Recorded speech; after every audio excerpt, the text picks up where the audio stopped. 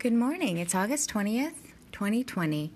One thing you have spoken, two things I have heard, that you, O God, are strong, and that you, O Lord, are loving. For you reward us according to what we have done. Psalm 62, 11-12. You, O Lord, are our judge. You are our lawgiver. You are our king. It is you who will save us. Isaiah 33, 22. Father, we look for the time when the holy city, the New Jerusalem, will come down out of heaven prepared as a bride adorned for her husband.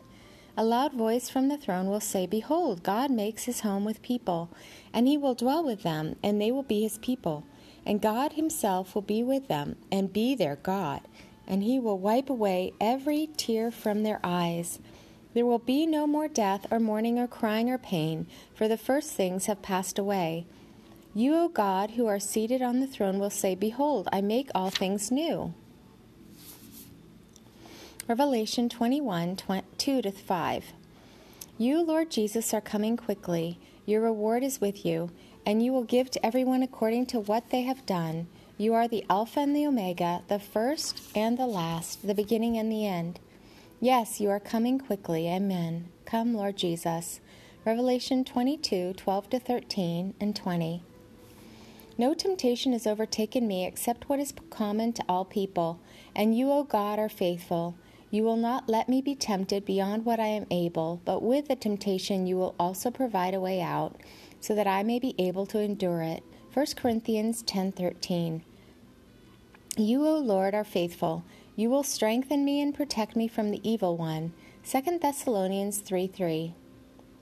Direct my footsteps according to your word, O Lord, and let no iniquity have dominion over me. Psalm 119, 133. The hour has come for me to wake up from sleep, for my salvation is nearer now than when I first believed. The night is nearly over, the day is almost here. Therefore I will cast off the works of darkness and put on the armor of light.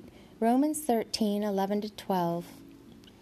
I will remember those in prison as though bound with them, and those who are mistreated as though suffering with them. Hebrews 13:3. This is pure and undefiled religion before you, my God and Father, to visit orphans and widows in their affliction, and to keep oneself unspotted from the world. James 1:27. Walk with the King today and be a blessing.